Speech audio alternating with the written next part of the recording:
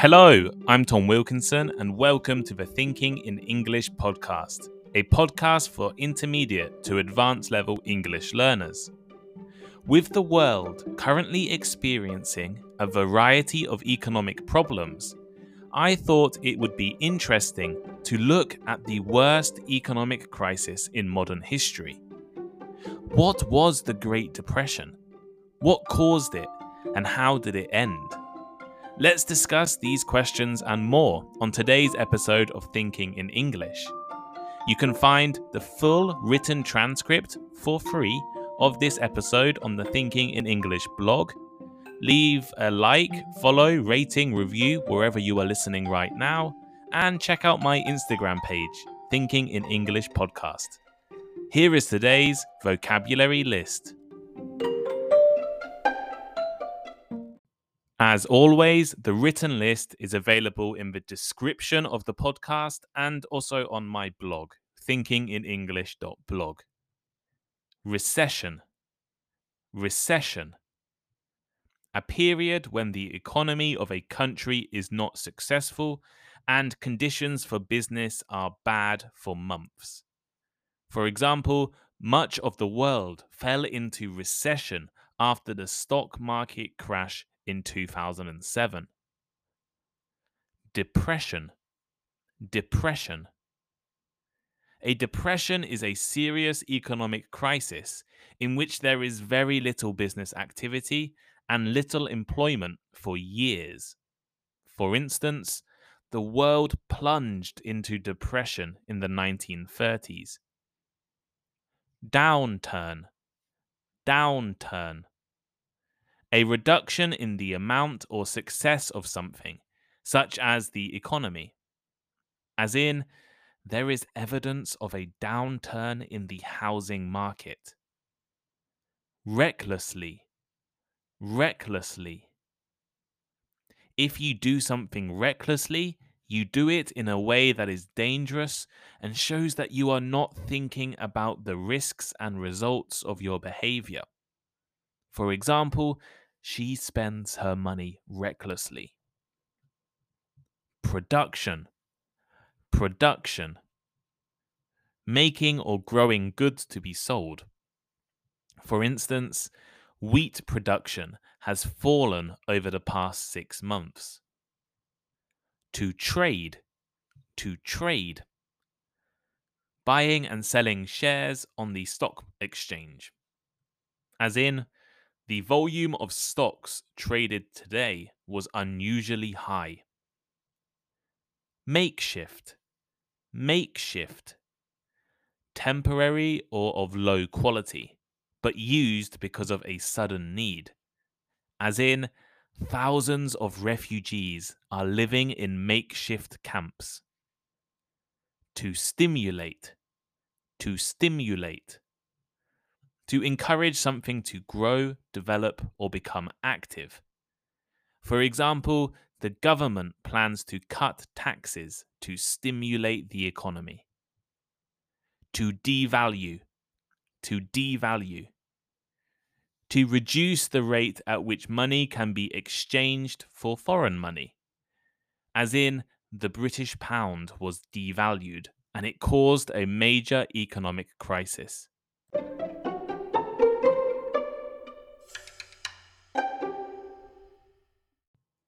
Right now, the world is facing a number of different economic problems.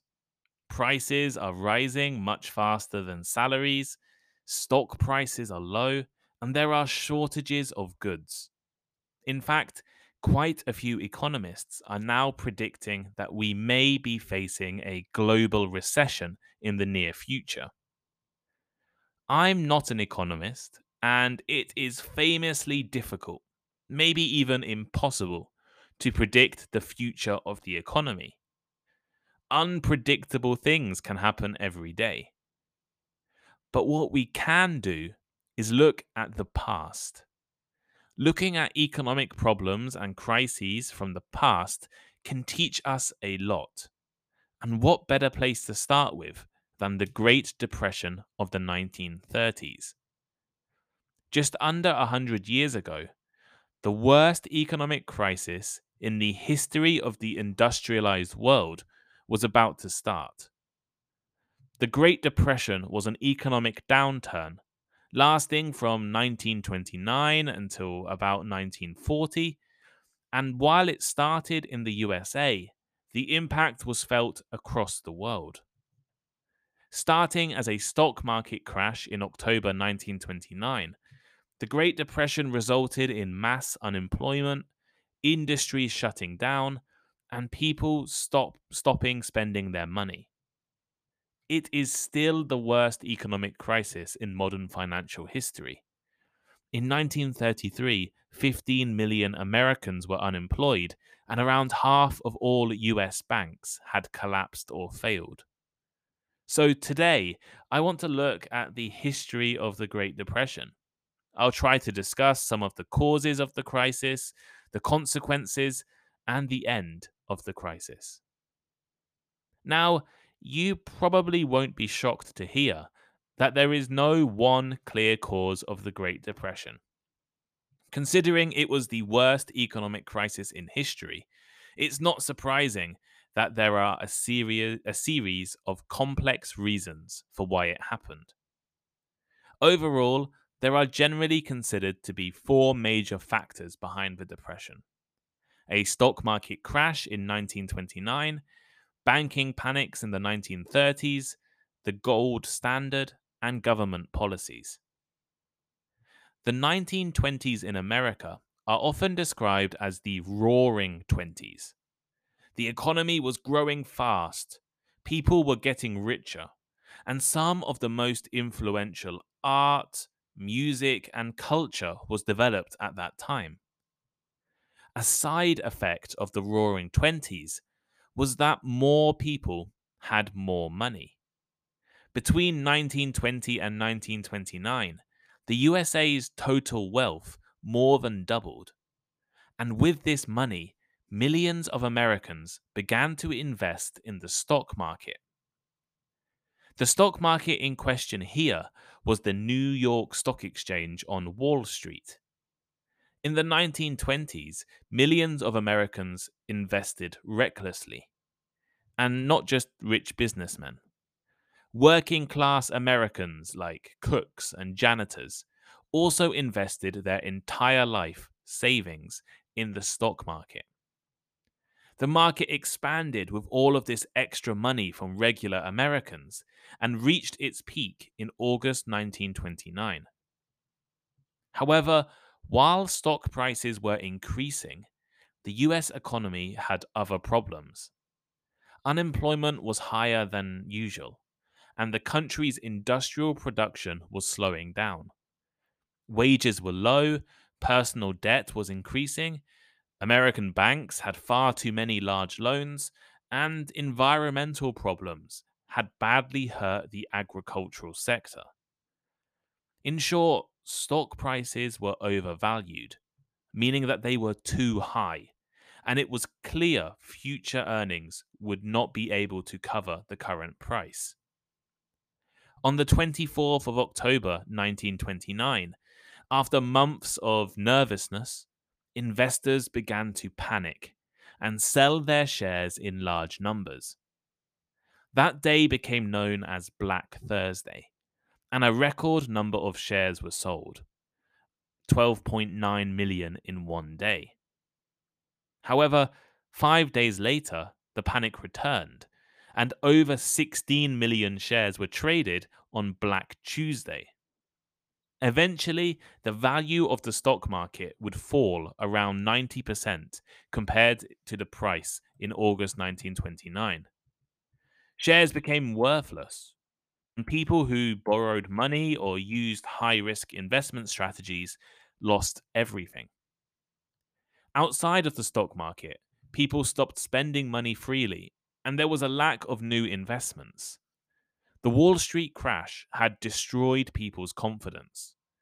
Business and factories had to slow down production or stop entirely and fire their employees. Wages fell and money became less valuable. In the 1930s, most of the world still used something described as the gold standard to determine their value of their currencies. In simple terms, the value of money was based off the value of gold. As depression in the US affected the price of gold, this meant that the crisis spread around the entire globe.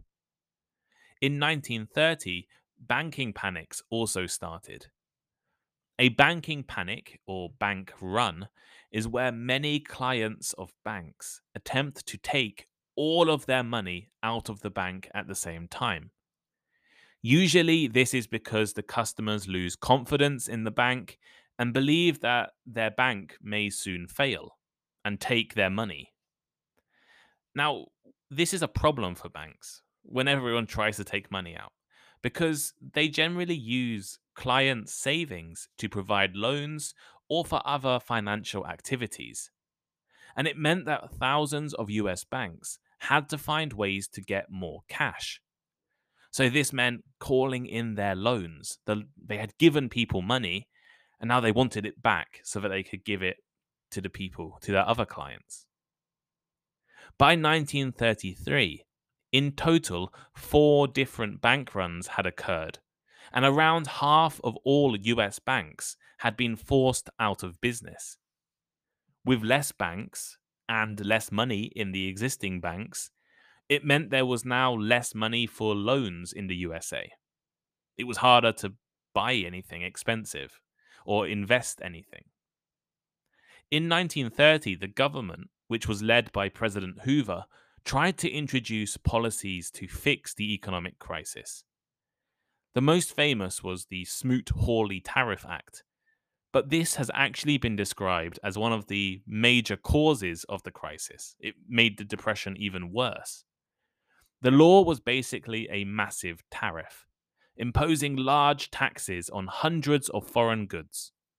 The result was that between 1929 and 1934, international trade fell by 66% around the whole world, contributing to the worsening economy. In summary, a combination of the 1929 Wall Street crash, banking crises, the global gold standard, and government policies caused the only depression in modern history. But what was life actually like in the Great Depression? Well, life in Depression era America was difficult. Millions of Americans lost their jobs, people were evicted from their homes, and for those lucky enough to keep their job, wages fell. In cities across America, people were made homeless and forced to sleep on the streets. Shanty towns, a type of settlement consisting of makeshift homes, sprung up across the country. These became known as Hoovervilles, named after President Hoover. Soup kitchens offering free food became an essential part of life for millions of people. Charities and local governments gave out bread and food, and it was common to see lines of people waiting for their daily food. In the countryside, many farmers lost their farms as agriculture prices collapsed completely. And at the same time as the Great Depression, a major drought hit Midwestern states in the 1930s, destroying crops and entire farms, and forcing even more farmers out of work. Previously fertile land became the Dust Bowl, and thousands of unemployed farmers moved to California in search for work. The impact of the Great Depression was also felt around the world. Pretty much every industrialized country experienced declines in production and severe economic consequences. Western Europe and the UK were particularly badly affected. France, Germany, and Britain all fell into depression as well, and Germany's economic problems were one of the contributing factors behind the rise of the Nazi Party. Well, how did the Great Depression end? In 1932, President Hoover, who was known as the Do Nothing President, was replaced by Franklin D. Roosevelt, one of the most famous presidents in US history. And these two presidents had very different approaches to economic policy making. With 15 million unemployed Americans, Roosevelt won the election with the promise to use government programs to end the Depression, which is something that Hoover was always reluctant to do. Roosevelt's economic policies were loosely based on the work of the economist Maynard Keynes, who believed that the government should be actively involved in stimulating and regulating the economy. In his first 3 months as president, Roosevelt signed the incredibly famous New Deal, changing American government forever by creating over 40 new departments and agencies. The role of the government was expanded to now help job creation, allow unions, and assist the unemployed. Leaving the gold standard for currencies was also a source of recovery. Britain, for example, abandoned the gold standard and made their currency less valuable in 1931, which helped them to recover much faster than the US, who didn't devalue their currency until 1933. Countries like France and Belgium kept their reliance on gold for currency value and therefore struggled to recover at all. World War II also helped the US economy to recover. Although the US economy was already improving, defense spending in the war added billions of dollars and, most importantly, vastly reduced unemployment. Those millions of unemployed Americans were now employed in the army instead of struggling to find jobs. So, could this happen again? Although the world has faced many economic crises and recessions since the Great Depression, it is still the only depression in modern history. Could we experience another one? Well, most economists suggest it's pretty unlikely, at least in that kind of crisis. Banks and governments around the world have learned a lot of lessons from the past. There are better protections against complete economic collapse and better understandings of how to recover. The recession that began in 2007 was very serious, but it had nowhere near the same impact as the Great Depression. The Great Depression was a result of a combination of different factors: weak government policies, tariffs, stock market crashes, environmental problems, the gold standard, and more. If any one of these factors were different, the Great Depression may not have happened. And this is why it's probably unlikely it could happen again.